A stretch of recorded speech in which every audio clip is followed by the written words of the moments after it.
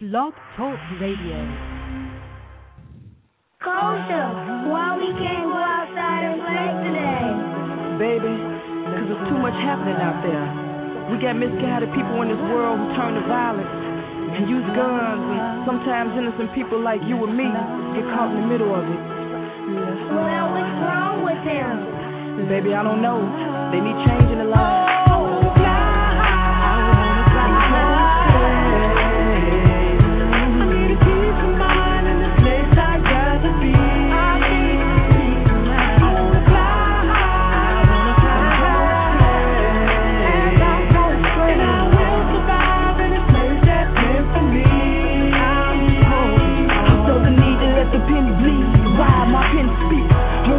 For the parents and their life and what it is, true meaning of community is where we live, but so divided, ain't no unity. You see, I'm tired of reading these TV screens and headlines don't seem to show that they dream their child wanna play right, but they can't cause the block filled with gunfire.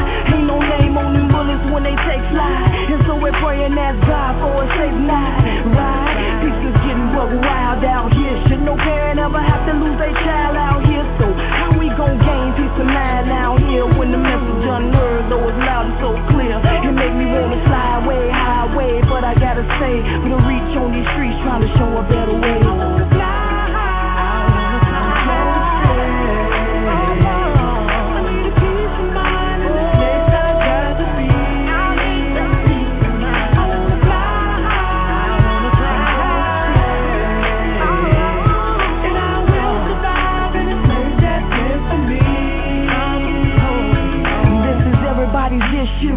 Whether rich, poor, black, white, man, woman, still it affects you. Violence ain't racist, death come in their faces, complacent, till it hits home, that's when you taste it. And all of these murders and numbers unheard of, for reasons unheard of, account for a third of crimes just committed. You hear, but do you feel it now? Me and my people stand stronger till they get it. Tell the streets to put the thumpers down. Let's build a foundation here on common ground, and know that we won't stop until that peace is found. Silent cries through the night, can you hear that sound?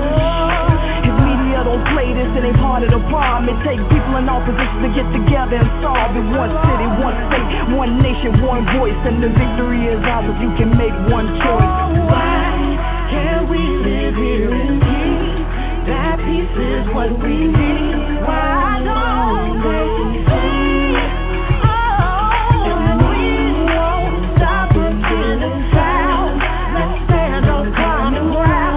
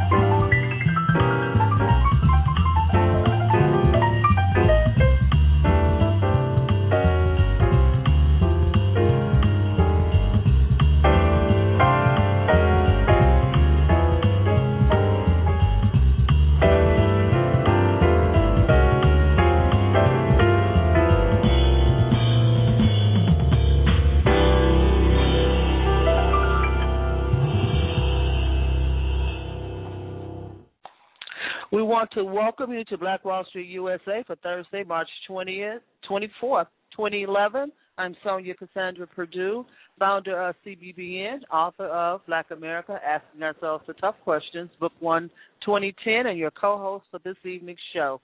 Our host, Mr. Ron Carter, chairman of Black Wall Street Chicago and publisher of the South Street Journal, will be joining us shortly. I bet you didn't know where you were. We were swinging so heavy there. That was Boise Queen. Our Love Is Here to Stay, and we opened up with Common Ground by Chicago's own Kosher. Time flies, doesn't it? Wow. It's time for another Black Wall Street Summit. Summit number 15 is amazing. It's just amazing. But Summit 15 will be this Saturday, March 26th, from 8:30 a.m. to 4:30 p.m. at Room 43, located at 1043 East 43rd Street. In addition, plus, Black Wall Street is hosting its second Black Wall Street National Convention in October in Gary, Indiana. But we'll talk about that a little bit later in the show. Join us every Thursday evening right here for Black Wall Street USA. We're here from 7 p.m. to 9 p.m. on Thursday evenings. We want you to be with us on Thursdays to be a part of sustaining and increasing black businesses across this country. If you're interested in being a guest on an upcoming show, just give us a call, 312-239-8835. That's my direct number, 312-239-8835. And, yeah, I'm going to give you Ron's direct number. Call him. Ron Carter's number is 312-624-8351, 312-624-8351. He can never have enough telephone time. This show has a national focus. We will reach out to organizations and individuals across the nation in our efforts to connect the dots, the spiritual dots of our people across this land. We will bring forth ideas and agendas that are already in place, and we will let the nation know what works in our communities. We want to know what works. That's the thing for this year. Tell us what works in your community. Our ongoing question for this year is, what did Black America accomplish in 2010, and what is the number one priority for our communities in 2011? You know, every time we ask that question, it's hard for our guests to stay on the question. Let's see if we could do it. At the end of the year, at the end of 2011, we want to look back at our responses and see is there a consensus, or is it going to be all over the map? We will be asking our guests for the evening that question. Our first guest for this evening will be Otis Chandler Monroe III, CEO of the Monroe Foundation. The Monroe Foundation was formed in 1991 to provide technical assistance in starting community and economic development projects within low-income communities and provide emerging groups with seed grants through the PAT project, Partnership for Assisting Community Transformation. That's a mouthful, and the Monroe Foundation is definitely handling it. Our second guest for the evening will be Black Wall Street board member Renaud Tatum, host of Talking Success. Maybe for 20, 30, 40 years now. I'm not quite sure. We'll check on that. And Mr. Tatum is also involved in something else that you should be aware of. Coming up Saturday, April the 2nd, Awakening the Entrepreneur in You and Me. The Self-Employment Expo will be held April the 2nd, 2011 at the Oakland Hilton, located at 9333 South Cicero from 9 a.m. to 5 p.m.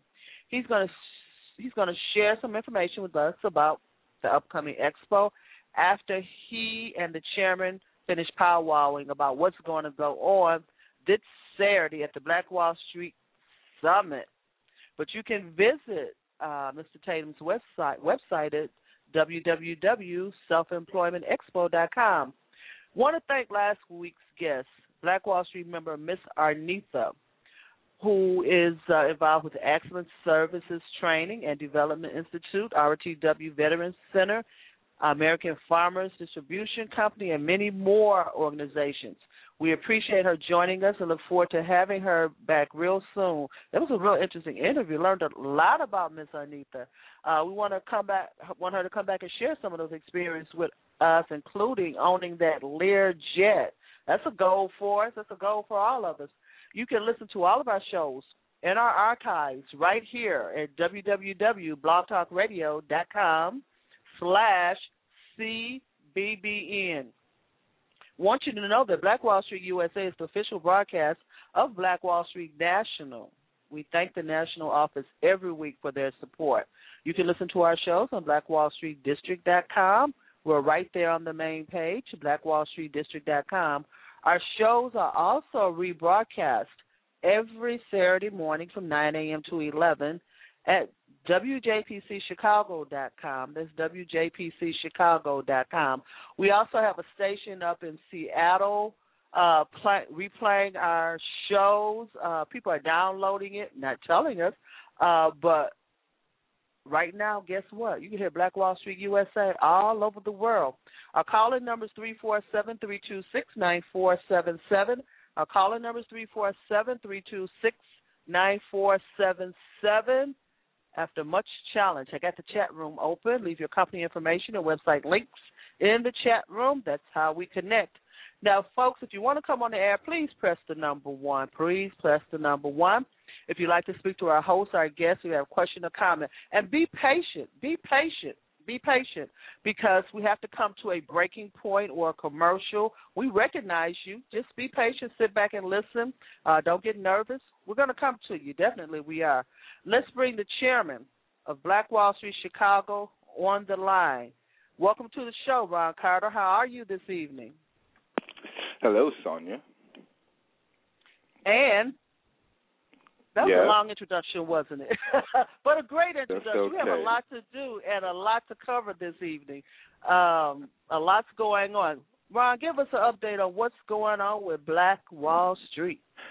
Well, you know, every Thursday morning we have our summit committee meeting. Even though after this summit we might take a week. No, we're not going to take a week off, because I think the following week we got a board meeting. And so, but with this here summit, it seems as though every summit we think we got it down packed to the point, you know, this is the 15th summit, so we do have it down packed. It's just that issues develop.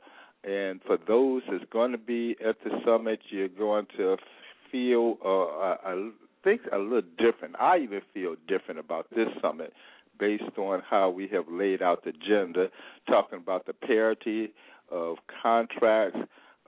We have jumped from 75th Street with one Black Wall Street district all the way now. We got 15, and I think those 15 have been developed. I believe we had 2 districts initially, 75th Street and Stony Island, and then Madison Street.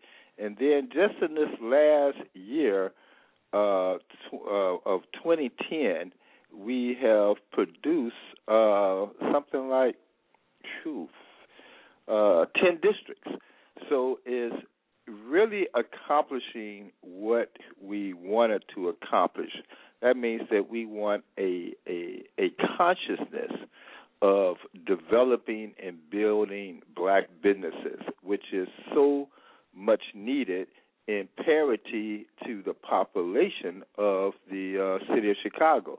And what's so sad about it and good about it is that Chicago is no different than Los Angeles, Oakland, Washington, D.C., New York City, even Atlanta, that our population is greater, but our business representation is low. So even with our joining the National Black Wall Street, Chicago is setting an example. The Chicago Urban League came up with a slogan when we first got started, saying Chicago would be the next Black Wall Street. They didn't know anything about Black Wall Street, Chicago, but they just said Chicago will be. I did not have a real insight of that they know what they was talking about. So Chicago is setting a pattern, but even as we are looking at our Black Wall Street districts, there's also other initiatives that we are going to be presenting at this summit. And so you asked the question, though, Sonja, what have we accomplished in the last year? We have accomplished a great deal. we accomplished a great deal coming out of Black history. You know, Black history is somewhat symbolic, but based on this last Black history, we can report from this past February, that we do have 15 Black Wall Street districts, that we are on a move of the consciousness. And with this summit, as we have hit the mark of the consciousness of these Black Wall Street districts, now here come the money. And so we're working with financial institutions that's going to partner with us. So when we say we want these to sustain and increase Black business, it's all about the money. You know, it is about the social conscious, but we're going to be talking about how financial institutions are going to play a role in helping us to sustain and increase Black businesses. And so one of our board members, and which is also our vice chair, Cheryl Calvin, has been very diligently focusing on government accountability from the White House all the way to the State House. And that is that there's a lot of money that, you know, we always hear, ain't no money, ain't no money, ain't no money. But there's a lot of money that is and that was targeted to the Black community that's going elsewhere. Well, she's going to be addressing that at this summit as well. And one issue, even when we're talking about health, and what do health got to do with Black business? Well, the Chicago, what's that college over here in Hyde Park? The University of Chicago, University of Chicago. What is that over there in Hyde Park? Help me out. Correct. University of Chicago. University of Chicago. They're getting big money to do assessment of the Black community. They have already been doing surveys, doing assessments of the Black economy. So that has a lot to do with health, where they have received money to do business assessment under the name of health. So Cheryl Calvin is on mark when we're talking about following the money as it relates to the government. Gary, Indiana is going to be present. They're getting ready to build a 40-story tower. And we looked at Gary maybe about a year ago to the point that it looked like a ghost town. But we realized that it's not going to always be a ghost town. So it's neither we're going to do it or somebody else going to do it. It's going to be done later or it's going to be done sooner. So we have took the initiative, joining with our chairman of Black Wall Street in Gary, Indiana, Ricky Cease, to do it now and have it done by us. So it's a packed agenda. We have some really good, interesting people. And, again, the summits are about inclusion in the decision-making process to the point that anybody that walks in there has a vote. Yes, we have to implement the vote, but everybody have a vote. So, yes, we got a packed summit. This is summit time, as you indicated, Summit 15. And we're looking forward to it, and it is countdown. It almost feels like Gil Scott-Heron's title cut in the minute or in the bottle or, just before midnight. That's what it feels like every time we get close to a summit. So I'm energized, I'm cool, calm, and collective, but at the same time it's going to be unexpected where I'm just going to have to try to keep my cool, calm, and collective self. You're looking good. You're looking good. You listening to Black Wall Street USA. You listen to the chairman of Black Wall Street Chicago, Ron Carter. I'm Sonja Perdue. Chairman, I do want to point out one thing. I think a district snuck up on you. There's 16 Black Wall Street districts. But I do say, you were saying 15. One snuck up on you, Ron. There are 16. No, I took it away. I'm the chairman. Oh, you did? You wasn't at the meeting. You wasn't at the meeting this morning. Get it wasn't out of ready. Here. Good. Yes. Good. There's got to be a process of accountability when we're talking about these districts. and District 16 popped up, but it did not stick, so it popped off. I'm the chairman. You think I was supposed to know stuff like that? Well, Mr. Chairman, it got 16 on the agenda. I just want to know.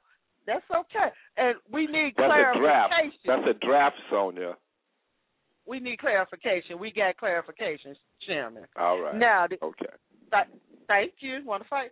Thank you. Next thing I want to go back to one thing that you did say, and our guest, Mr. Otis Monroe, is on the line. We're going to take a break before we go to him. One thing I want to go back to the consciousness of the black community because, and you tell me, Chairman, the consciousness of building black businesses, the consciousness of believing in our community, in our agendas, which may be varied. We don't have one agenda. Our consciousness in believing what it is that we can accomplish, even if we needed to build another pyramid, precedes our success. What's your stance on that, Chairman? Well, the term Black Wall Street means a lot to a lot of different people. And Black Wall Street, the name, it's not owned by no one. So even if there are Black Wall Street record labels, there's Black Wall Street Rap, there's Black Wall Street Financial Institution in North Carolina, there's Black Wall Street USA based in Oakland, there's Black Wall Street districts in Baton Rouge, and and even the people when we had on the show in Ben Harbor, when we talked about Black Wall Street, and one example that I have about the consciousness, and which I think I've said before, is when we were standing outside our office with somebody just talking, and this young brother started coming down the street strutting with his step on, and the closer he got, we eyed him, he eyed us, and when he got maybe about 3 feet toward us, he raised his fist in the air and hollered out, Black Wall Street, and kept on strutting. That consciousness mean a lot to me, to the point that this is a young brother. He was maybe about his early 20s. He was conscious enough to give us a Black Power salute, not being at a meeting, not knowing the logistics of how we got where we are, but the consciousness that he felt to acknowledge the Black Power salute and say Black Wall Street. That means to me, as far as the consciousness is there. There's some of our listeners know that I was campaigning for alderman of the 17th Ward. What got a lot of attention, especially the youth, is when I said a black agenda. Not knowing what a black agenda is, but I said a black agenda. So, and then when we talk about a black agenda, it means many different things to many different people. But when we say that we want to control the economics and the destinies of our community, it has a catch. And so it has to be a continued campaign, and it is a business campaign and not a social service campaign. So some people look at Black Wall Street as, so where's the stock market? Where is the fund? Where are the banks? So there is a consciousness, which I feel good about what we're doing. When we walk down the street and we say, have you heard of Black Wall Street? Sometimes people get in a position to say, yes, they heard of it without even hearing about it. So there's a consciousness in the name. And then there are other people that actually know what it means. So there is a consciousness that's going around. There is a lot more that we can do, but what we have done has set a presidency of where we got to go. It's no different than Marcus Garvey, Elijah Muhammad, and even if I can say not that much different from Nat Turner. It's saying that this is mine, this is where I'm going, don't get in my way, this is my only route to go. Now, that's an extreme to compare to a Nat Turner, but Nat Turner really wasn't no different than Martin Luther King. And I was just doing some editing on the paper just the other day where our co-founder, our honorary chairperson, Webb Evans, indicated that the last direction of Martin Luther King was economics. And so there is a conscience we have to build on. There's many things that we have to address logistically in doing that.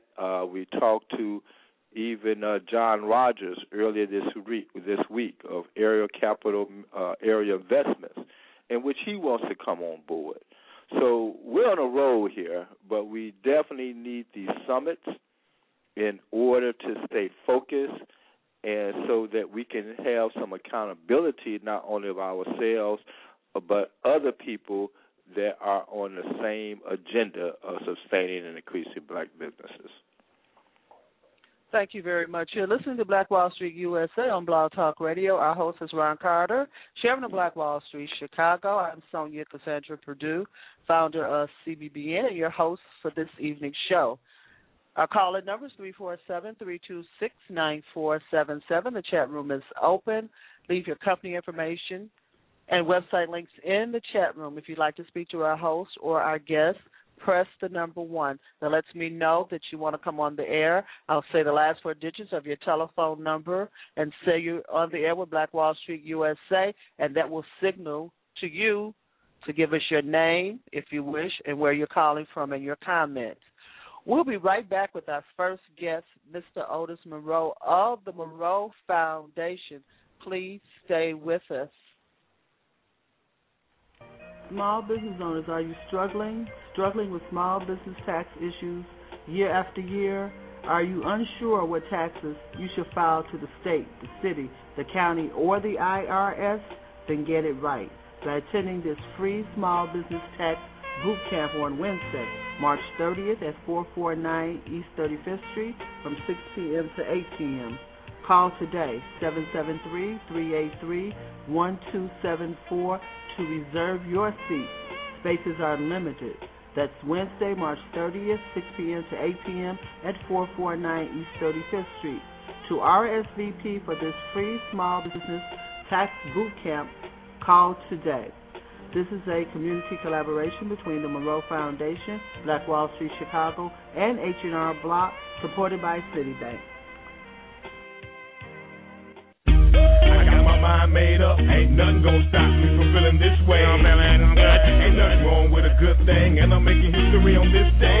I'm feeling good. I've been wanted with so much now that I've learned to appreciate. And I'm feeling good. A great day to be alive, but this life never felt so great. But the reason for all this energy is because I feed off the power of faith, optimism, and positivity. And in case you didn't know it, the fun has started. And all efforts to maintain it cannot be done half-hearted. Now recognize, they say time flies when you're having fun, but I say the more time you got for fun, the less time flies.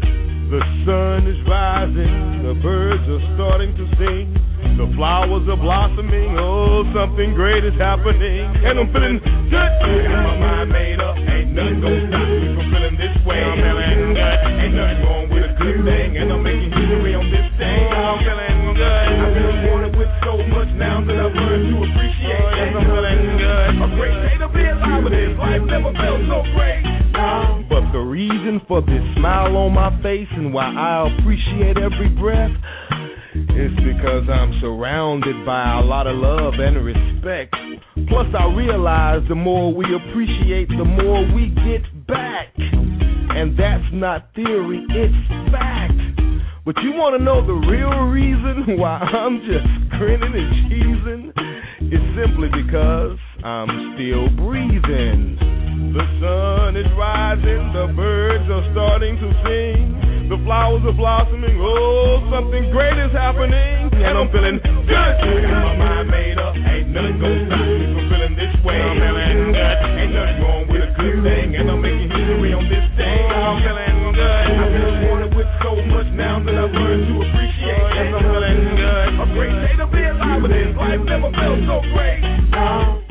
But the real reason I'm excited is because I recognize negativity and know exactly how to fight it. Plus, it's by my conscience in which I am guided. I am way too blessed to be stressed. For me, nothing is impossible. I am too reluctant to succumb to the pressures of worldly obstacles. The sun is rising, the birds are starting to sing, the flowers are blossoming, oh, something great is happening, and I'm feeling good. My mind made up, ain't nothing gonna stop me from feeling this way. I'm feeling good, ain't nothing wrong with a good thing, and I'm making history on this day. I'm feeling good. I've been wanted with so much now that I've learned to appreciate. Yes, I'm feeling good. A great day to be alive with this. Life never felt so great. Good. I'm feeling good. Oh, I'm feeling good. Oh, yes, I'm feeling good.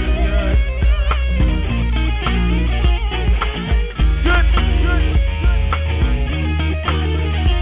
I'm feeling good. Oh, I'm feeling good. We're back, and you're listening to Black Wall Street USA on Blog Talk Radio. I'm Sonja Cassandra Perdue, founder of CBBN and author of Black America Asking Ourselves the Tough Questions, Book 1, 2010, and your co-host for this evening's show. Let's welcome the chairman of Black Wall Street Chicago back to the show. Welcome back to the show, Ron. Let me see if I can get you. There you go. Welcome here, back, Sonja. Ron. You're here. You got me? Now, I got you. Thank you. Our first guest is Otis Monroe, who is the CEO of the Monroe Foundation. Now, we know that, but I think you and Otis have known each other for quite a little while now. So why don't you introduce Mr. Monroe to our listeners, Ron? Me introduce Otis Monroe, the professional or personal part? Your choice, Chairman. Well, for some reason, and then maybe Otis can help me out on this, is that when your introductions, you indicated that he started the Monroe Foundation in 1991. For some reason, I've known Otis involved in something similar to the Otis Monroe Foundation since 1978 or 1980.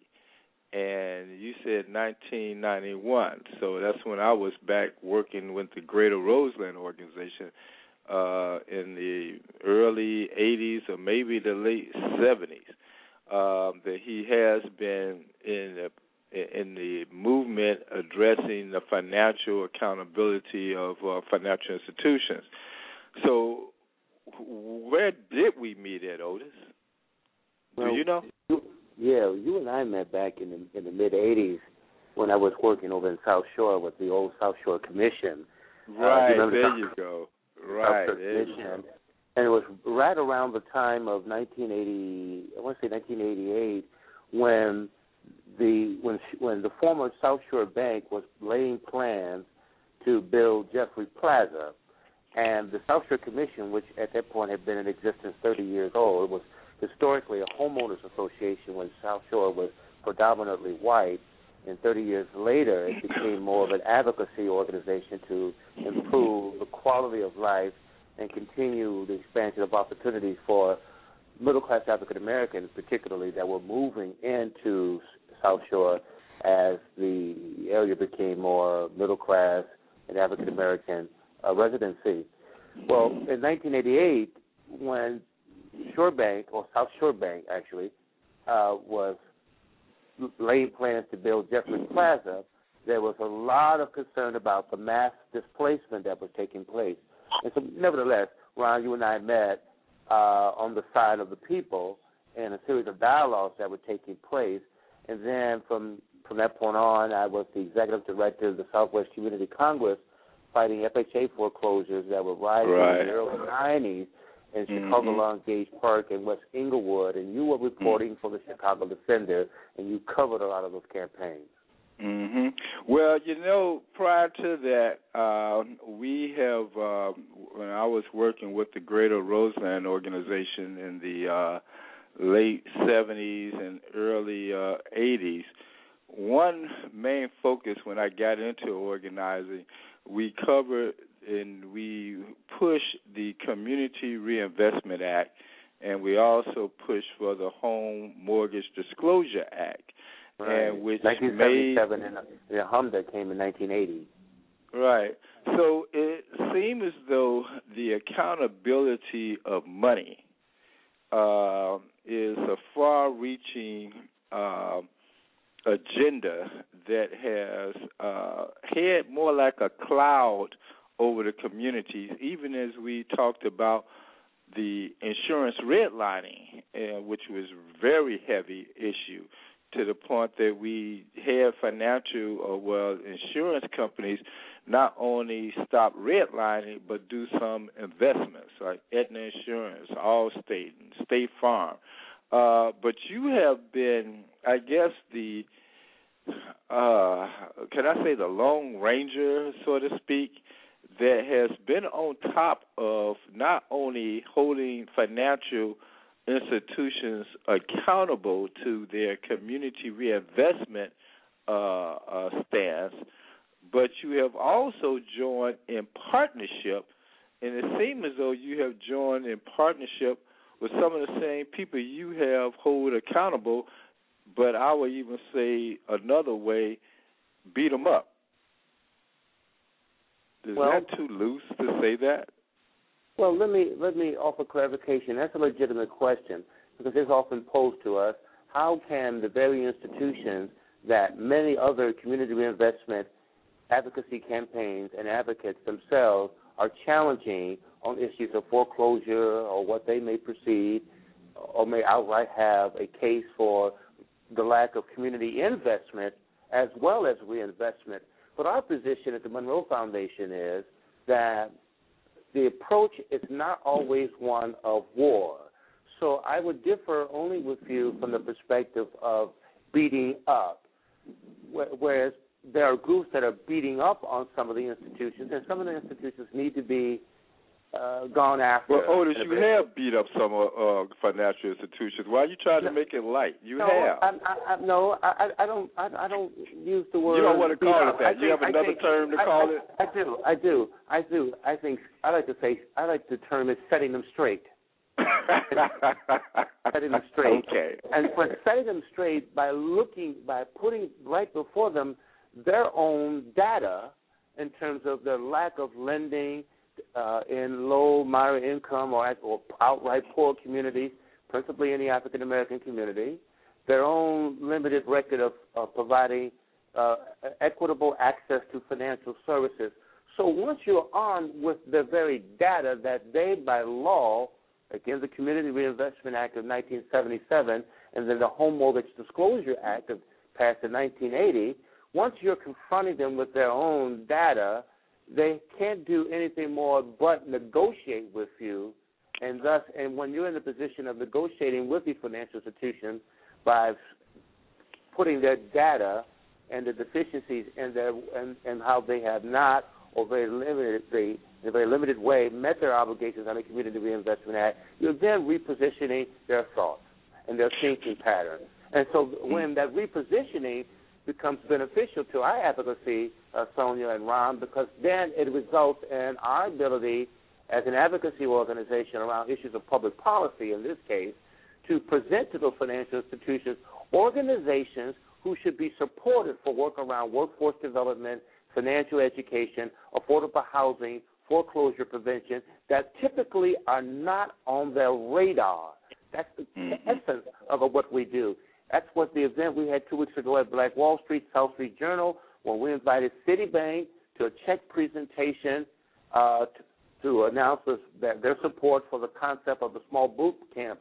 But strategically, in terms of repositioning their thinking, Ron and Sonja, it was purposeful to have Citibank senior market representative in the Chicago market in the Community Relations Department to come to Black Wall Street so that, as you expertly did before we had the presentation, roundtable, she and several other guests of community and economic and small business groups to talk about the work of Black Wall Street, the public awareness and reporting work of South Street Journal. So now you are positioned to continue to dialogue with her, and she with you and others, to what will hopefully result in support for the work and the community and economic development advocacy and initiatives that will flow out of Black Wall Street or our affiliate groups as part of that. So again, it's repositioning, because we became very tired in 1991 that was always the status quo organizations that were being supported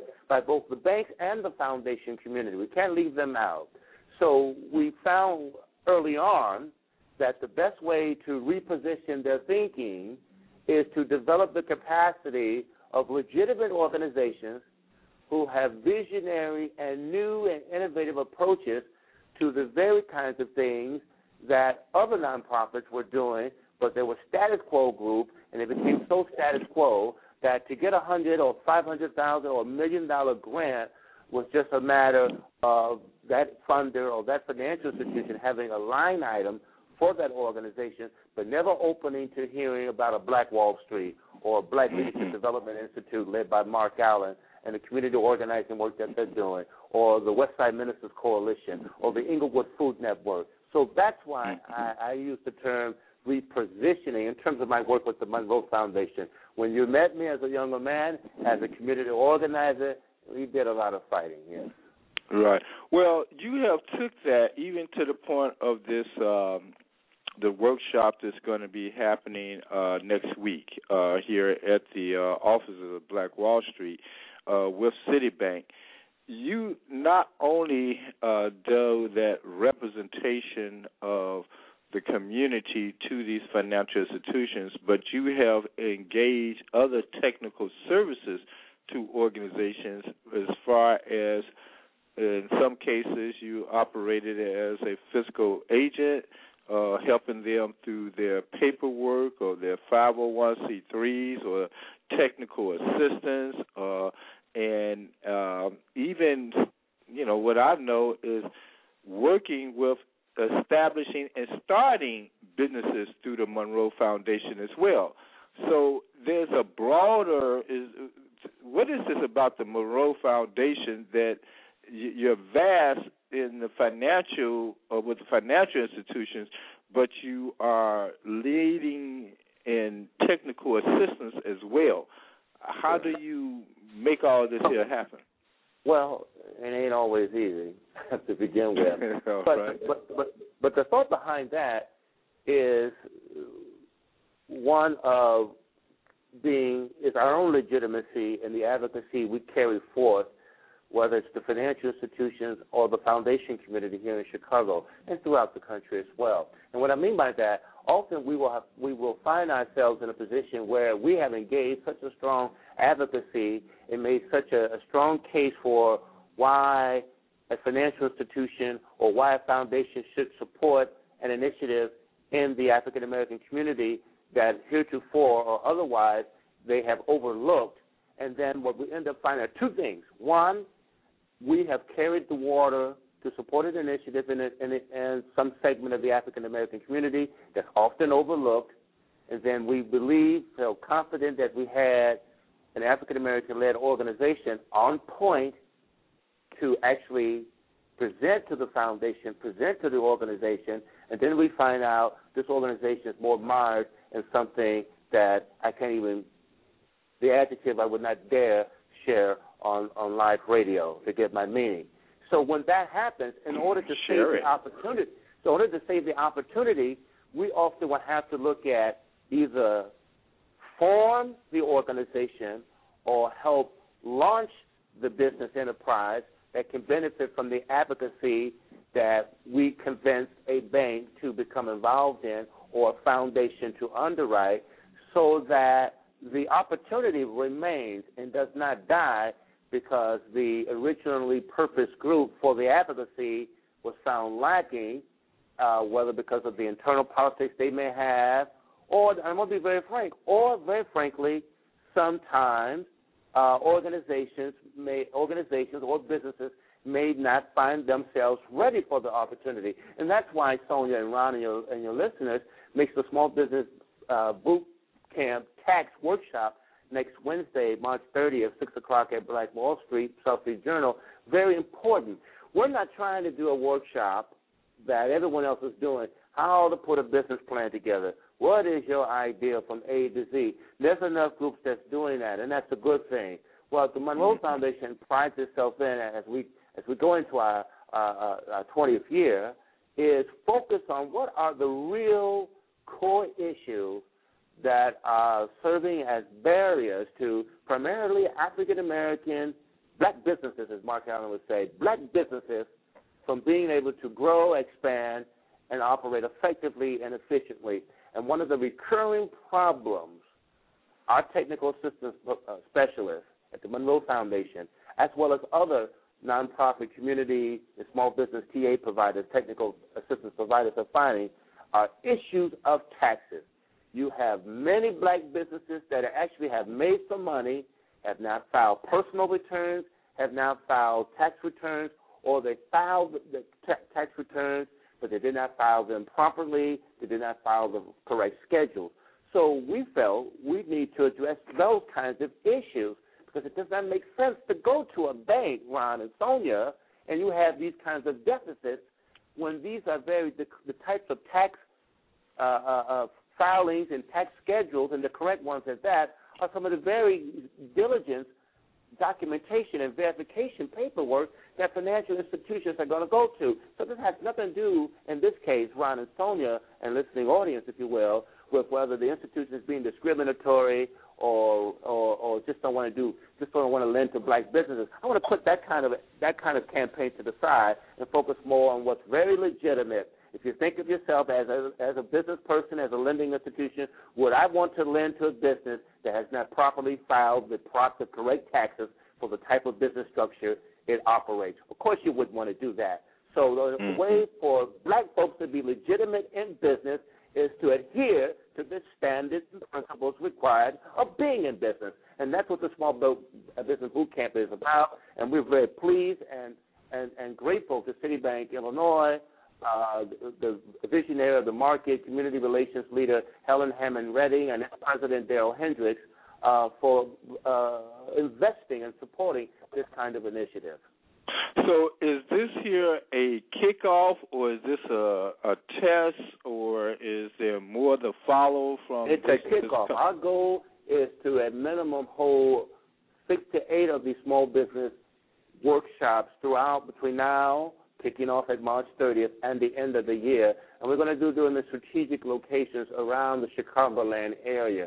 And each boot camp session will focus on a topic of what we have identified through a survey over a year ago as being some of the key issues that are barriers to effective lending opportunities for African Americans. Now, H&R Block, they're a part of this here program as well. What is their role, even though we know who H&R Block is, and the first thing we think of is taxes?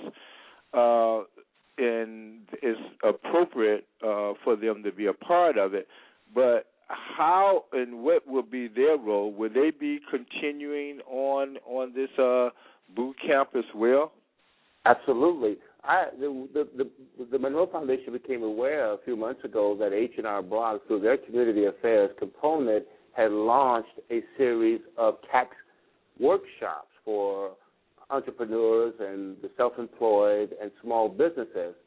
And they had conducted a few of these workshops on the southwest side of Chicago in conjunction with Greater Southwest Development Corporation. And when we being the Monroe Foundation, when we found out about this, we felt this was excellent. They're a reputable, long-standing organization, and we felt the credibility of their tax professionals who would be willing to provide this kind of workshop without charge, which is being added benefit to the concept of the Small Business Boot Camp. Now, there is a stigma when we talking about taxes, almost close to a stigma going to a bank. You know, you go to a bank and to get get some service or get a loan, you don't know what's going to happen. It's almost like going to your first job interview. It's almost the same as going to H&R Block, unless you really got your business operation down packed during the year. And when you go to this tax service, you know what's going to happen at the end of results when you got it down packed.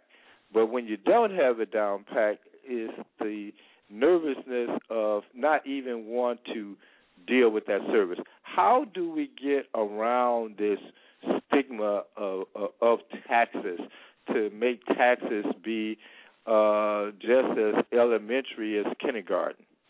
Or is that or taxes never will be elementary? Well, I'll do my best to answer that, and I think the first step is education. Second step is the willingness to take advantage of the free educational opportunity by coming to the Small Business Boot Camp. And thirdly, and this may be a bit blunt, but I guess I always ask the question, when is black folks going to stop being afraid? Because the Asians are not afraid, the Koreans are not afraid, Caucasians aren't afraid, immigrants, newly arrived immigrants to America are not afraid. So when are we going to stop being afraid and finding a reason why not to come to get the free information? So if that's the problem, because the information, the opportunity is being provided, but we want to have mystery always attached to something, so I'm not going to show up so I can demystify myself and be informed properly, then maybe, Ron, maybe, Sonja, it probably don't need to be in business anyway. It's just like our philosophy, the world ain't hurting for another not-for-profit organization with a 501c3 that ain't going to do nothing until they get a grant after grant. So you should be so committed to your business enterprise that you want to seek out any and every opportunity to be as informed as one can possibly be so that that business can be successful, can grow, can expand, and put people to work. When we had the launch event 2 Fridays ago at Black Wall Street, South Street Journal, Ron and Sonja, I will remind you, we had 2 other nonprofit technical assistance providers to small businesses in attendance as guests of the Monroe Foundation, again, to try and create a relationship between their work, their supported work, and Black Wall Street Chicago. And that was Action Chicago and Chicago Community Ventures. Both of them are micro-enterprise lenders as well as technical assistance providers, both of which provide their services without charge, so and are supported by many of the financial institutions, including Citibank. So, again, that was purposeful in having those 2 affiliate partners of the Monroe Foundation to attend. But, again, the resources are there, and they're there without charge. So if we don't take advantage of them, and, again, you may hear I said they're not only technical assistance providers, Action and Chicago Community Ventures, they also attended, Ron and Sonja, because they're trying to find strong linkages in the African-American community, groups to partner with in the form of maybe doing workshops at those organizations' sites, because these organizations are located downtown. They want to come out into the community. They want to establish ties and partnerships, affiliate partnerships with groups like Black Wall Street, so they can provide the workshops on financial analysis, insurance, business plan, preparing the loan application, the kinds of questions you just asked. But again, Ron and Sonja, if the people don't pick up the phone, because you can't have it both ways, when if it's $10 or $100, it's still too much. Now it's free. I still don't know if I should come because I'm scared about taxes. Well, that's why we call it the Tax Small Business Boot Camp, so that we can alleviate fears. Otherwise, I'm going to stick to my mantra. Perhaps you don't need to be in business. Right. Well, then, let me kind of switch a little bit here.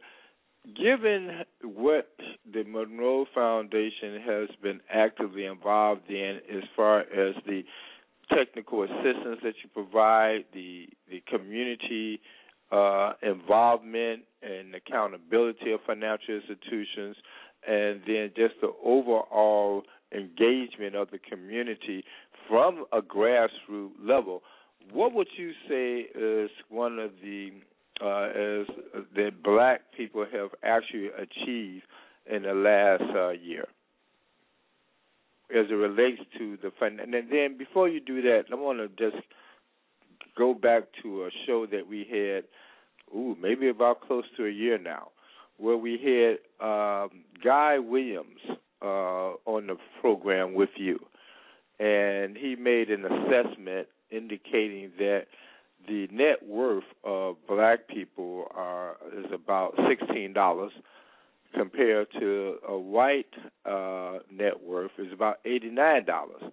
And he indicated that he doubt that the black net worth will ever get in parity or equal to the whites, even though you indicated that you questioned him to the point that because at that time you were involved in some other technical assistance and outreach, and I think you was making people or getting people prepared for more to get them involved in banking at banks opposed to banking at the currency exchange. That's correct. But what I guess there's two questions here. What have we achieved, and do you still see that question of the net worth ever closing along with comparing it to what we have actually achieved financially?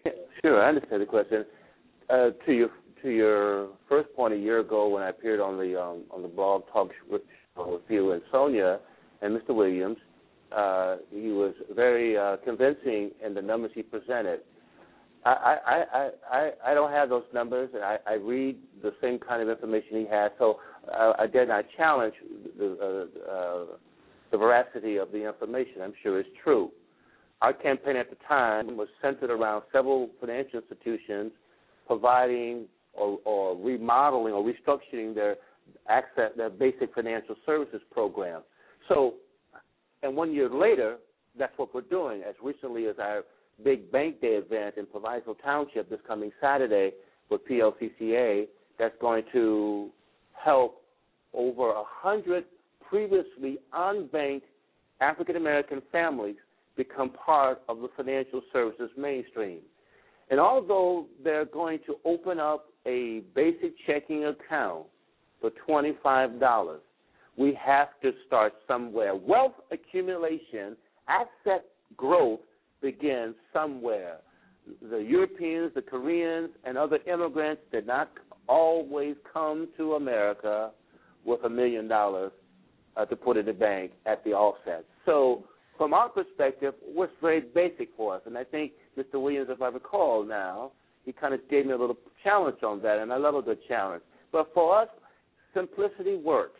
And if we can get 100 people who previously felt the only access to financial services opportunity they have forever and a day was the local currency exchange, where they will go, cash their paychecks, or pick up the public benefit check, or go over here to the corner because it's tax season now. So now you got the currency exchange that's got the tax service off to the corner that charges you $300, $30 to prepare the loan, your tax returns, $30 to apply for a refund anticipation loan that you'll get and go right over here to the currency exchange and cash the check. That's absolutely immoral. And we should all, including Mr. Williams and anyone else, I challenge you that if you don't have a sense of moral outrage at that currency exchanges have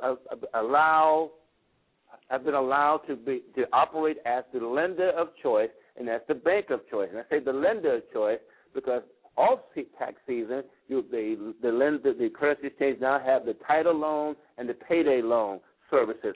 So for us, it's an efficient and effective and correct, morally correct strategy to sit down with the institutions and look at how they should develop or expand or repurpose their basic checking and savings products and services so that those who are unbanked, never been part of the financial services mainstream, can be part of the financial services mainstream. Mm-hmm. And with regard to our most recent advocacy with J.P. Morgan Chase implementing a policy in February of this year that if you do not have $500 at the end of a 30-day cycle in a checking account through direct deposit or you have a mortgage with them, you would be charged upward almost between $12 and $16 per month.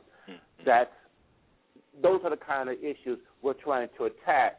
But on a broader spectrum, Ron and Sonja, because if Chase is able and feels they can get away with those kind of policies, you could be certain that other institutions will find ways to implement similar policies, and what that will do is disproportionately, economically disenfranchise the working poor, poor people, senior citizens, youth, and others who are part of the lower income stratus of society. Right. Now, we have a caller here, Otis, if we can. Sonja, we have a caller? Yes, you're listening to Black Wall Street USA with our host, Ron Carter, chairman of Black Wall Street Chicago. I'm Sonja Perdue. Our guest this evening is Otis Monroe, CEO of the Monroe Foundation. I did have some questions, Otis, but I surely think you answered it for me, because one of them is, what about this fear of people dealing with their taxes? And I think your response was, get over it. We're going to go to this caller, and then we're going to come back and have some closing remarks from Mr. Monroe. But before I go to the caller, can you tell our listeners how to RSVP for this workshop next week, Otis? Sure. To RSVP for the Small Business Tax Boot Camp, you can email the Monroe Foundation at omonroe@themonroefoundation.org, omonroe@themonroefoundation.org, or you can give me a call directly at 773-315-9720. I know you have another number, Sonja. My little tired, and Miss Allen's number escapes me right now, but they can certainly contact me, Otis Monroe, 315-9720, and just leave your name, phone number, and name of your business, and we'll be more happy to give you a call back and confirm you. And I want to add, this is not particularly for entrepreneurs per se. I really are interested in helping existing small businesses or entrepreneurs who are actually engaged in their business or entrepreneurial activity. Again, this is not so much a session for those who may be trying to do in the conceptualization stage. This is not the workshop for you. We'd be more than happy to direct you to groups that do those kinds of sessions, help you conceptualize your business. But this is not for, I'm not sure what kind of business I want to be in. That's not that kind of session.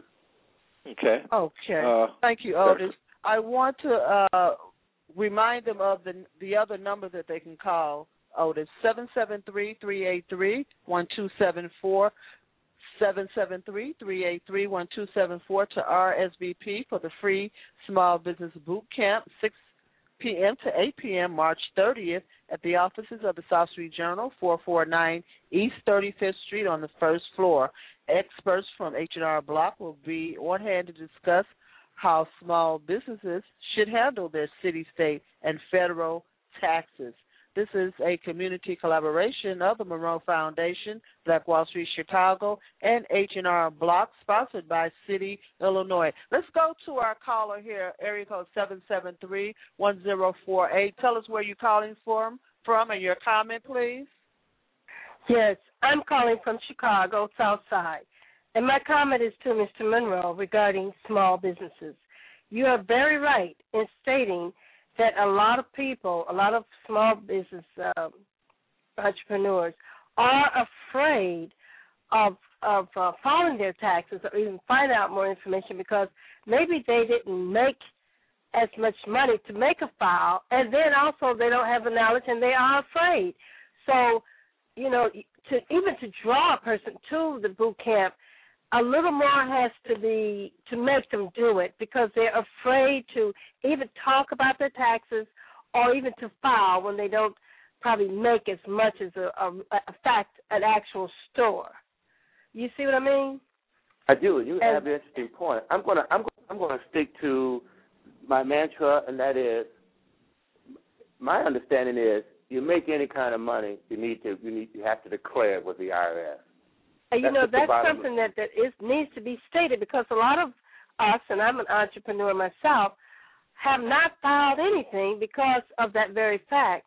But like you said, if you're selling something, you gotta file it. You have to declare it. I mean, it's just that simple. Again, I'm just not going to. This is not a workshop for folks who just want to be in a constant state of fear. I don't accept that. That's the problem. That's why we're not getting any real traction on much of anything in the African American community. When do we stop being afraid to just ask the question? I'm going to tell a lot of my entrepreneur friends, because I have quite a few that have their own business and they don't file any taxes. There must be a reason, a true reason, and it's probably fear. Well, so going forward, dear caller, and thank you for your call. Going forward, dear caller, tell your friends. Jewel Dixon, those who are listening now, tell them. Yes, this is Jewel Dixon. Tell them this is the answer to their fear. They can be fearless now. Yeah, I know you're right, because I'm one of them. I think I filed for the first 10 years, and then I stopped. The last 10 years, I have not filed. So I'm coming to the class so I can be more knowledgeable. And then I can tell my friends. And Sonja, Ron, and listeners, please understand, you can remain in your fear, but at some point, it's almost inevitable, it's going to catch up with you. Sure. And you'll get to the point where you decide to go ahead and start filing a return. Now you're going to get hit with taxes that you need to file for the previous years of your business operation, and they're going to come with penalties or the threat of penalties, and then with that, the threat of liens. You don't want to be in this position.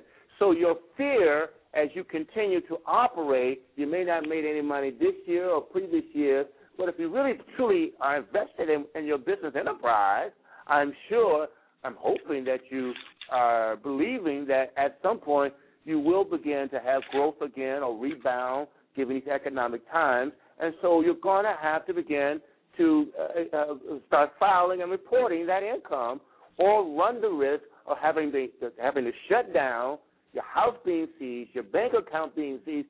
So that's what your fear can potentially take you to, an IRS lien on your assets. Okay, well, look, we Otis, want to thank you for being with us. I do want us to definitely work with you through Black Wall Street and South Street Journal to address the concern that Jewel have expressed, because, again, there's those that got their business plans down packed, they got their operations down packed. They know the end results when they go to the tax person. It's just those folks that may represent the business thought of Jewel that avoid it because they don't know the end result. And it's better not to even know it if you don't think you know it.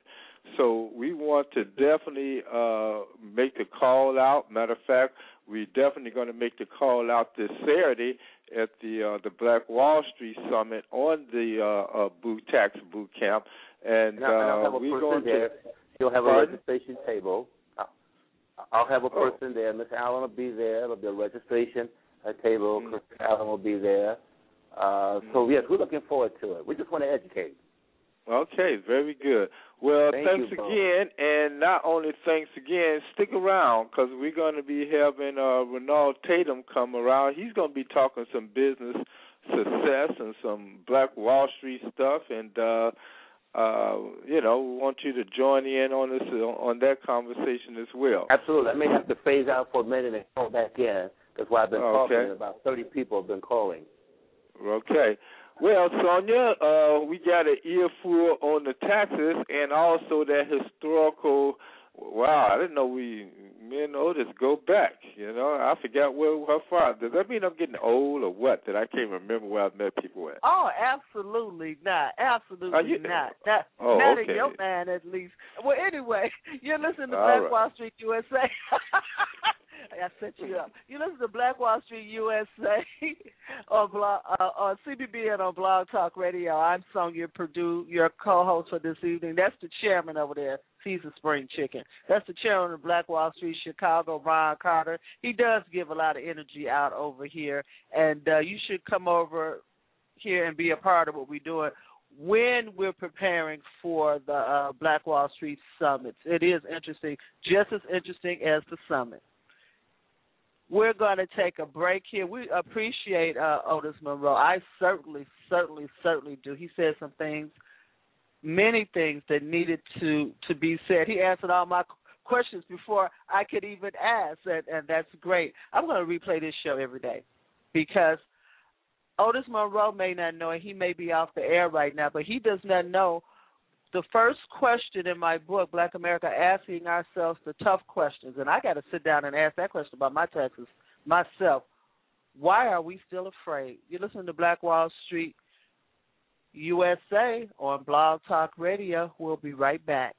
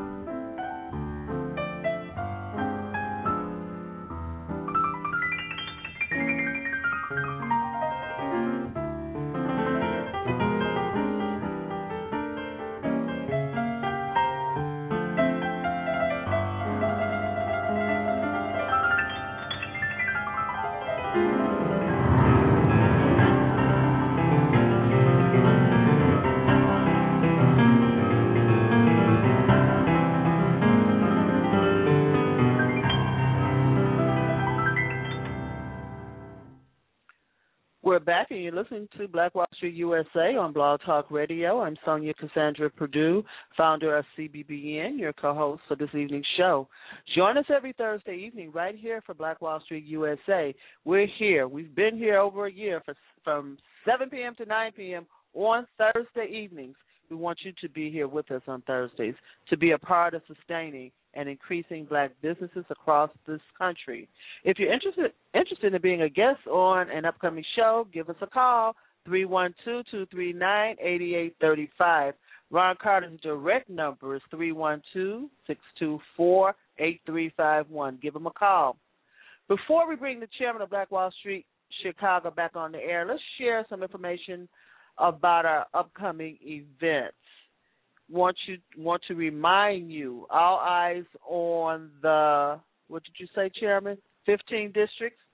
It's the theme of Black Wall Street Chicago's Summit 15, the summit will be held at Room 43, located at 1043 East 43rd Street here in Chicago, from 8:30 a.m. to 4:30 p.m.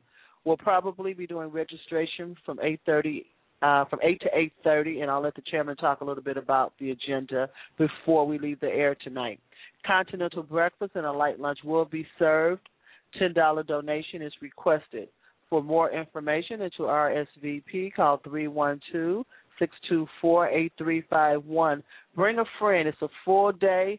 There's a morning session, then there will be a break, and then it will be an afternoon session. March 30th, once again, I want to remind you of that free small business boot camp. It's a tax workshop, 6 p.m. to 8 p.m. at 449 East 35th Street. Come on over, RSVP 773-383-1274. That is a community collaboration of the Monroe Foundation, Black Wall Street, Chicago, and H&R Block, sponsored by City, Illinois.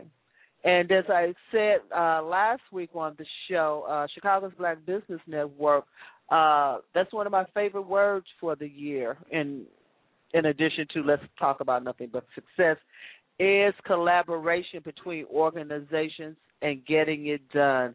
That's a fear that we have also, collaboration. Everybody, we don't all need to be bosses. We need to be Indians sometimes. We need to work together.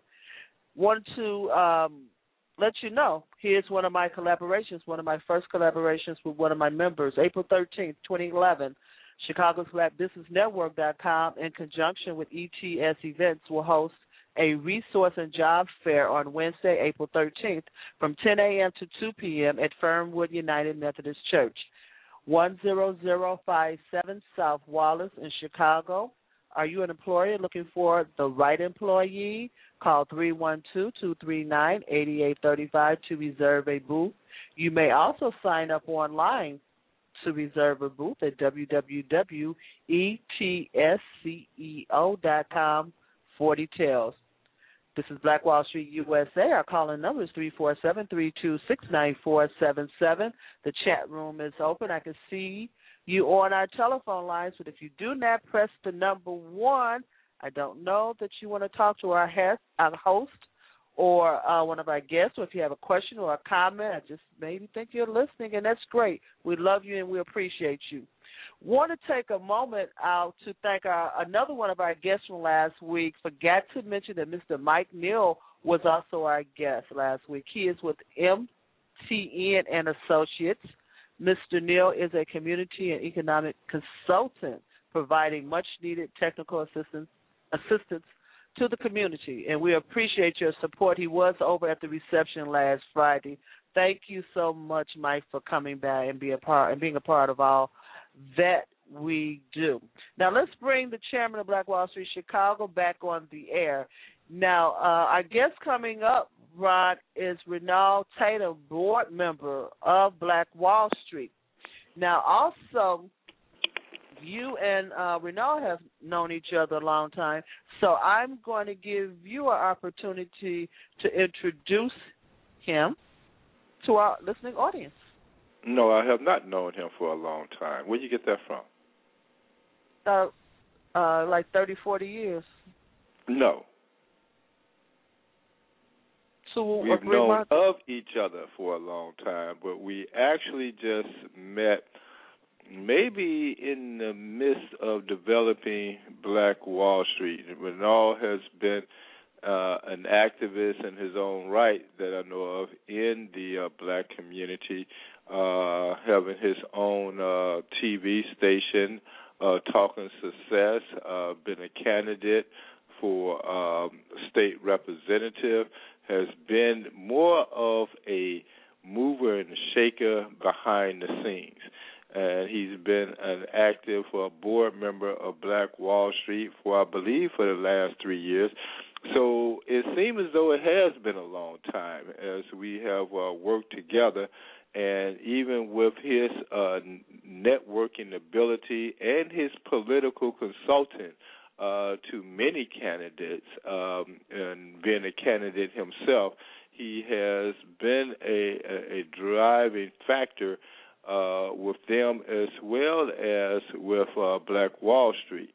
I believe the first time we met, he made a statement to me. We was at the, I think it was a political forum. I think if you can recall when we first met, Renal. Hello? What are you doing, Renal? Am I on the line? Yes, you are on the line. Oh, I didn't know, Art. I had no idea. You continue are with a your TV statement. producer. You're a TV producer. This is radio. You trying to get the TV camera set, or what's going on here? No, you had asked a question about a statement I made, but you didn't say the statement. Oh, you made some compliment to me, and when people make a compliment to me, I say, why is this person make a compliment? We was you at thought I was up to something? You doggone right. We were at on 95th and at the Carnegie Woodson Library. It was a political forum. I think that's the first time we met. Right. Well, it's not the first time, but we don't want to go into all that. Oh, yeah, right. Yeah, you're right. There was, I met you on 79th and Exchange when you had the South Street Journal office over on Exchange. Right, at the BOP office. Right. Right, okay. So give us some, we met, but we only have got real close in our acquaintance as we start developing this agenda of Black Wall Street. And then naturally being a newspaper man, I definitely heard of you. But, again, as you became active with Black Wall Street, we sat around this office many times, many nights, talking stuff with serious dialogue and a little bit of. We ain't never had a drink together, though, have we? No, I don't drink. Oh, that's why. Right. But with that in mind, you have been also an activist with the Real Man Cook. You are a board member of one of its initiatives. You have been a health advocate, political advocate, business advocate, talk show producer. All of that you have been involved in. One of the themes of this show is what has black people achieved in 2010? With all your involvement and even as being a TV host of Talking Success, can you assess what have we actually achieved? Well, what I can say is that a lot of achievements that have been or accomplishments that have been achieved as a result of organizations, individuals, or institutions, a lot of that is probably fall in the category of being, I want to say well-known secrets, but I give you an example. United American Progress Association in 2009 was pretty close to collecting over $1 million worth of receipts. At their monthly meetings, members and guests come in with receipts. Well, my experience in 2010 was that they had the board from 2009 in the room, and they hadn't approached $1 million in receipts, recirculating dollars throughout the black community through black businesses. But when I came to the meeting in 2010, they had the board from 2009, and what happened, it was a little, probably 6 or 7 months into the year, and they had to start a new board for 2010, and they had surpassed what they had done in 2009, and I found out that they did collect over $1 million in receipts. So $1 million of dollars were recirculated in the African-American community under the leadership of Dr. Webb Evans, and also Minister Raheem came into the organization, which is something a little different, unlike a lot of other organizations where younger men or younger people come into the organization. The older people always tell the young people, wait their turn. I mean, when I think about Mark Allen over at Push, way back when he was in his 20s or whatever, and I think Mark is in his 40s now, Jesse and them was always wait your turn. It was always wait your turn. So I have seen some progressive organizations giving young people a leadership position. I mean, even at the church that I go to, we have a new minister that's a young man. He didn't have to wait his turn. He grew up in the church, and now he's our primary minister at Christ Universal Temple. So there's a lot of things that individuals have done that probably Otis Monroe and other people know about and you know about that you could talk about that have had some personal achievements. And I know some people personally, not only have they had some personal success, but they've also shared their success through making donations anonymously, because some people that's on a certain level, they don't necessarily make their donations known to the public. I mean, I went to an event a couple of weeks ago at the Martin Luther King Boys and Girls Club, which was the Midwest Boys Club back in the 50s and 60s, which I'm also a product of. And I made a donation, but they were announcing the donations on the radio. Well, I didn't choose to have my donation blasted all over WVON. That was just my personal choice. So I think that we are making some leaps and bounds, but they're unseen. I walked in Walgreens last week and saw that the brother that owns Abundance Bakery, anybody that's been to the Taste of Chicago, anybody that loves caramel cakes, he's well known for his caramel cupcakes. So now he's in Walgreens. We can talk about Brother Clark with Reggio's Pizza. We've got a lot of products that's on the shelf, but see, you talk about parity. Otis Monroe was on earlier talking about parity. And if anybody's going to give us parity, we need to start with self-parity first. You know, what am I doing personally? How many dollars did I recirculate in my own community? You know, and I was thinking earlier today when I was driving through the community, we need to start letting people know that if you're struggling to try to educate your child and you drive down the street and you see some people like you, don't look like you, that's mowing somebody's lawn, you're paying for their child's education. You're paying their mortgage. These people just got in the country, ain't been here one generation. We've been here 4 or 5 generations, and people come here in one generation and do better than us. I've seen people come from Poland, Eastern Europe, and within one generation, they're financially free through life insurance. We so used to buying $5,000 burial policy, and you got Negroes talking about, I don't want to leave no money for my children. Well, if you don't know how to handle no money, and you haven't gone to a boot camp to learn how to handle some money, whether you in business, see, you don't have to be an entrepreneur or an infopreneur like I am, and I'll tell you what that's about because I know you're going to ask me. You don't have to be in business, in commerce, and industry. But if you go on to work, working 40 hours a week, and most people work 80 hours on a promise they're going to get paid in 2 weeks, and when you first start your job, you almost have to wait a whole month to get paid for the first 2 weeks that you work. So the people really owe you 160 hours of pay on a promise. Now, let's look at this. If we go on to work and earning money, are we paying ourselves first, like A.J. Gaston said some years ago, which is a multimillionaire down south that owned a life insurance company and owned several businesses?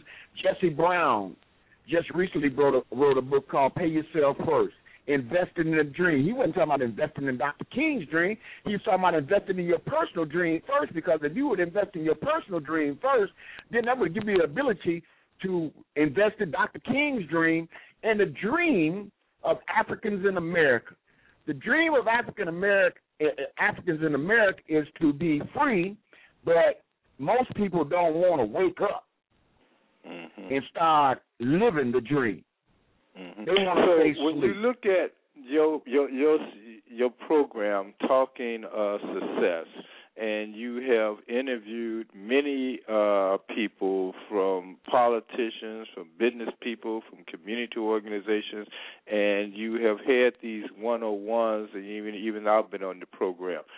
How do you measure success as a whole? And if I can go back to, I'm always going back to this statement that this entrepreneur. I do want to go back to your statement there.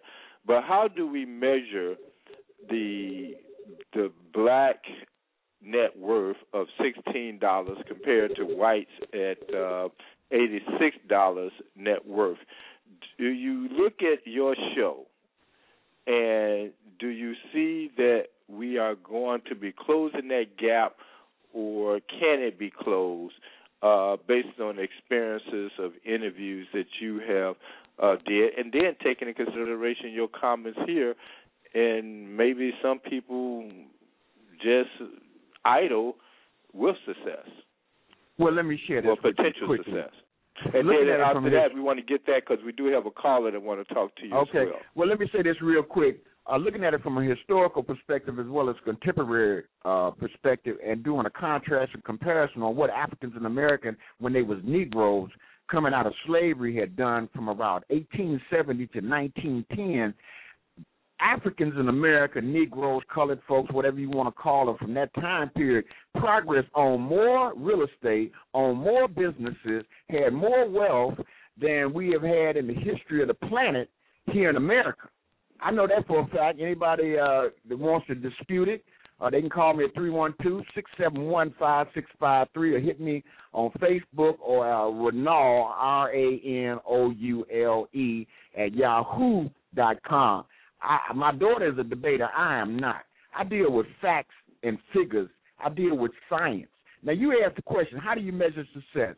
At Talking Success, we adopted Earl Nightingale's definition of success, which is the progressive realization of a worthy ideal, which means if you have a pre-established goal and you set up the objectives step by step, and you can measure your success yourself, you determine your own benchmarks.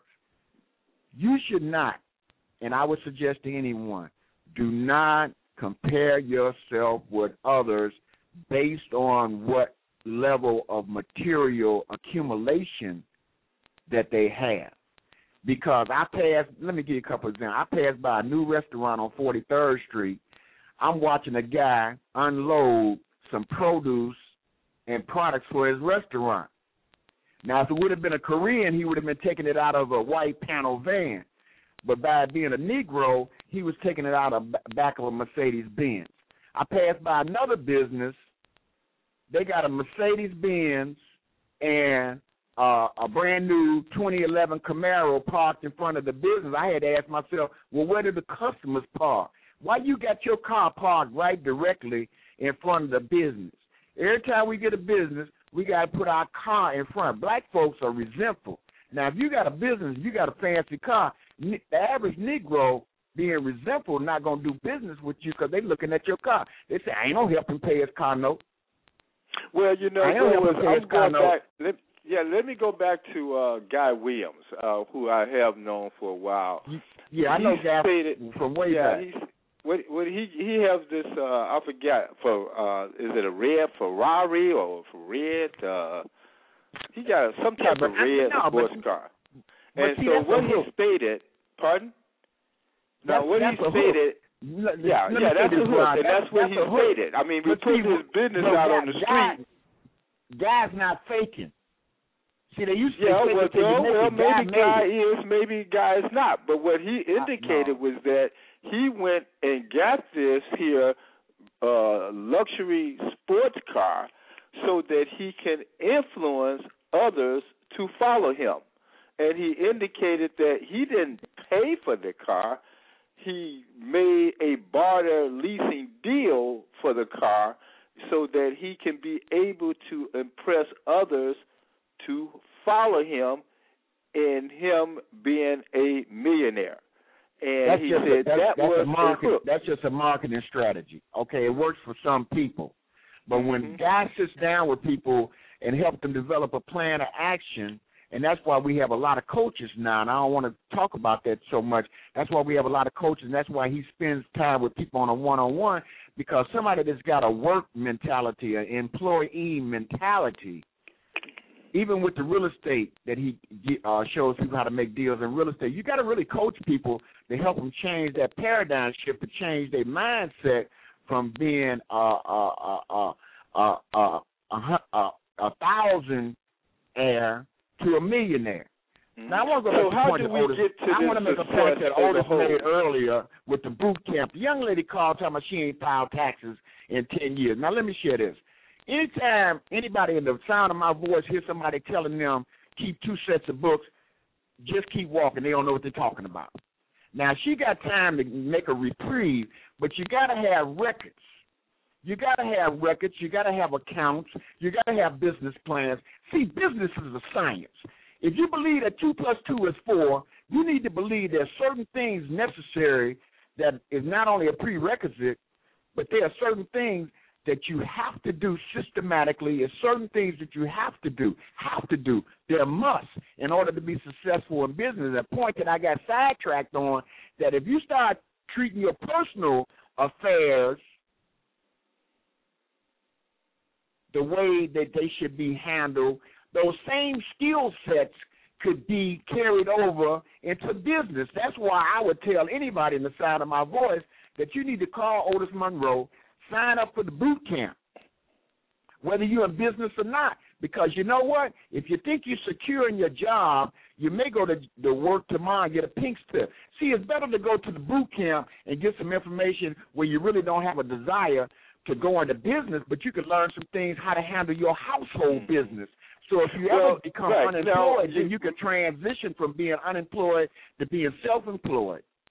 Or employed and handle your business better. The fact of the success on an individual basis on how we need to be focused and what we need to do is, but when we look at the black community as a whole as success, even as you kind of looked at the success that maybe the United American Progress wasn't aware so much about their success.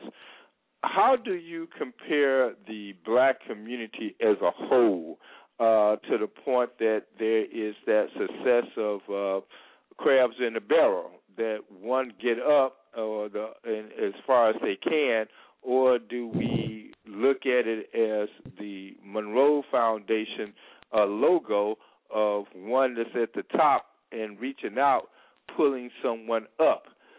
How do we leverage, how do we compare it, even to the point as we talk about what Black Wall Street is doing and you being a board member? Look, it's embarrassing. It's embarrassing if you know the history of Africans in America when it comes to business. I ain't talking about the social aspect of our community. I'm talking about the business aspect, the economic and financial aspect of our community in the year 2011. It's embarrassing for me. It's embarrassing because I know our people did much better during that time period that I talked about, from 1870 to about 1910. Mm-hmm. So we got a long way to go. A long way to go. And we are making incremental steps. But when you got people that hear about a boot camp, and I'm going to talk about the Self-Employment Expo, when we talk about Black Wall Street Economic Summit 15, where all eyes are on the 16 districts, where 3 years ago we might have only had 3 or 4 districts. We've made progress as an organization contrary to popular belief. But one thing about the Black Wall Street Economic Summits, when you show up at our summit, within 5 or 10 minutes, you understand one thing. You are not at Operation Push or some of these other community organizations where people come and vent, talking about the problem, and if they do offer a solution, we put them on the spot and commend them for the great idea they have and ask them to take the leadership position and form a committee and recruit some people, develop an action plan, and come back and report at the Economic Summit number 16. Now, we done ran people out the room with that request because they want to come there and jaw jack. But we don't. We got a call on the line, Renal, and that caller is, I believe, our National Chair, Michael Carter. Are you there? Yes, I am. How you doing, everybody? Okay. Doing great, Michael. We're talking with Renal Tatum. I know you have been listening in on our program, but we are, Sonja put it out there always, our success. Renal Tatum has talked to many successful people on his radio program. What is your comment on success, Michael? Well, I guess that's very broad, but I can narrow it down. Success, you can't limit it to just one person. If you are successful, it took a whole lot of people to do a whole lot of things and sacrifice for success to come about in your life. You're talking about individual success. And if you're talking about community success, then again, it takes a lot of people to do a lot of things. And what I share with those who are establishing districts around the country, it's going to take more than just you yourself to make it happen. And the brother touched on something about people coming to the events jaw-jacking. That's one of the things that I really like about the Chicago summits, is that the people who attend and who are serious, they come with a purpose and an aim, and it's goal-driven. In 2007, no one would have ever imagined that the Black Wall Street Summits would turn into 15 districts. Well, that's because there are people who operate in the spirit. And irregardless to the current list of black organizations, when we started, I really didn't consider them because, in my view, I don't care what the name of your organization is or who your leader is. If you're not in the right spirit, you can call it any Jack and Jill organization for civil rights. It wouldn't make no difference to me. You know, there is an organization called Jack and Jill that is based on success. Yeah, I know. A black organization called Jack and Jill of successful upper income that's called Jack and Jill, and it is an organization. Are any of you aware of that? Yeah, absolutely. I heard of it. But okay. It just so happens you said it, and it is based on success. To be a member of that organization, it is based on your success and your net worth. But I'm sorry, Go ahead. I just had to make that point. Well, I don't want that organization to think I'm picking on them, but that was an example. Well, they do exist, and it is a black organization. Right, and that's just an example of where I'm going with my point. But here's what I want to say. This Saturday is very important for Chicago, for Black Wall Street USA. This summit is number 15, of course. And I encourage anyone who's listening to make it a point to spend your entire day with Ron and his crew in making things better. This is not your typical black meeting, like the brother said earlier. People actually come there seeking solutions or offering solutions. And as I tell all of my staff, my executive board, and those who labor and volunteer, I have a place on my desk. It's a tray, and on the outside of it, it says solutions. And now that I've turned 40, I'm not really interested in suggestions or recommendations or ideas. If you're going to step to me about anything that has to do with my people, make sure whatever you put in there is a solution. It's already been ironed out. It's already been discussed. And so whatever you put there, make sure it is a solution. And so Saturday is key. But not just Chicago. I want people in Chicago to get that in your heart, that what you do in Chicago has a ripple effect across the country. What they do in Oakland and wherever we have a district, Atlanta, San Diego, it helps other districts around the country. So Saturday, Brother Ricky Cease, one of Ron Carter's recruits from Gary, will be at the summit. And he will be there to either get people to join Black Wall Street Chicago, Black Wall Street National, or to join or to register the national convention in Gary, Well, Indiana. Michael, you definitely is a national chair because you going over the agenda like you was at our meeting this morning. I know you wasn't there and you wasn't on the conference call, but you laying out the agenda. What's going on here? Well, it's a spirit, man. Look, let me tell you something. I was raised by old folk, and my grandmother had the ability to discern folks' spirits. And she really didn't have to meet you or even see you face to face, but she could tell if you were no good or if you was about the right thing. I know those kind. I know those kind. Yeah. I hear you.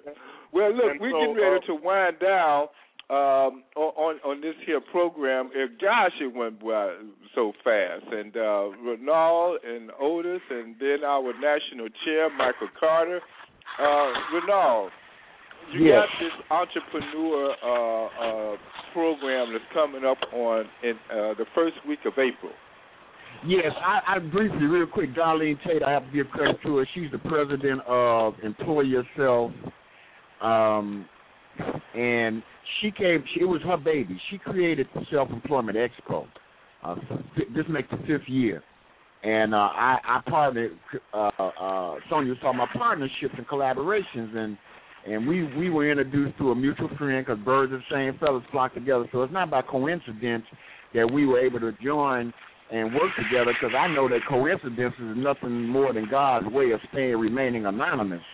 So we got together and started working together. And what we're doing is that we're going back in the spirit of our predecessors and ancestors, sisters, to try to teach people how to get exposed to other opportunities and move away from that old thing, go to school, get a good education, and get a job. Dr. King talked about getting a scientific education, which simply means you need to develop your mind into a tool that will not only create things for you and produce things for you, but produce things for your family, produce things for your church. Do you all have a number of how many entrepreneurs y'all would like to have identified and secure within a certain time frame? Well, they can go online right now to www.selfemploymentexpo.com. That's www.selfemploymentexpo.com and register online. We've got a Build Your Business Challenge where you can win $500 on the spot for pitching your business in 3 minutes. 3 minutes. 3 minutes. If you can't pitch your business in 3 minutes, then you need to refine your pitch. Because when you go to the bank, like Otis said, they're not trying for you to give them a dissertation or a long monologue about your business. So, again, that's www.selfemploymentexpo.com. And that's April 2nd. Well, get it out. April 2nd at the Oakland Hilton here in Chicago on 95th and Cicero. I know I'm talking fast, but this is going to be repeated this Saturday. And I appreciate you letting us have an opportunity to give a plug. We're going to have vendors. People are going to be exposed to self-employment opportunities, learn what it takes to be entrepreneurs and infopreneurs. And we got over 10 workshops, and we got one fun shop that I'm a presenter at. And the question at that workshop is, why are you trying to play the success game without a coach? All right, well, look, Renald, you're going to be also going to be handling the open dialogue on Saturday. We're going to have Chairman Carter. We got to find a way to get you here for our 4th anniversary on May 22nd. Otis Monroe has been with us. I don't think Otis and our chairman has met before. When you meet Otis, you're going to have a treat. Sonja, I think I'm messing up. Did I give you a little time? Thank you. You're listening to Black Wall Street USA. I've got to skip over that question. You're listening to Black Wall Street USA. This is Sonja Perdue, co-host. Our host, chairman of Black Wall Street Chicago, Ron Carter, who does not follow any of my directions. He just go ahead. He just gone down the road with it. Well, when you got somebody like Otis Monroe, you got Renald Tatum, and then you got the national chair, what do you expect? Great show. Great show. You set these guests up. I didn't think anybody could out-talk you personally. But anyway. You got 3 of them. Got 3. I didn't think so. We want to thank you for listening to Black Wall Street USA. We're here every Thursday evening right here from 7 p.m. to 9 p.m. on blogtalkradio.com/CBBN.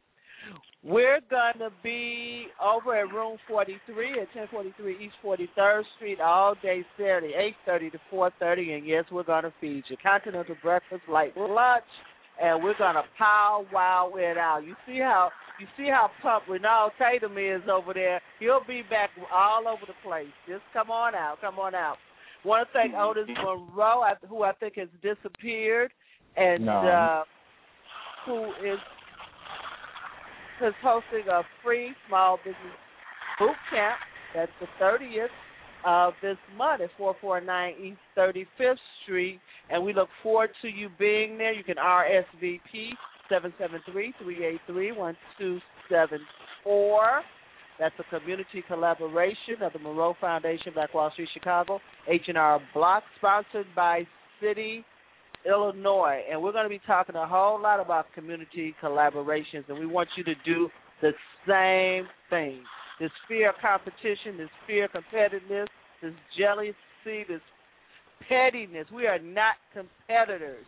We need to have collaborations. There's so much to be done.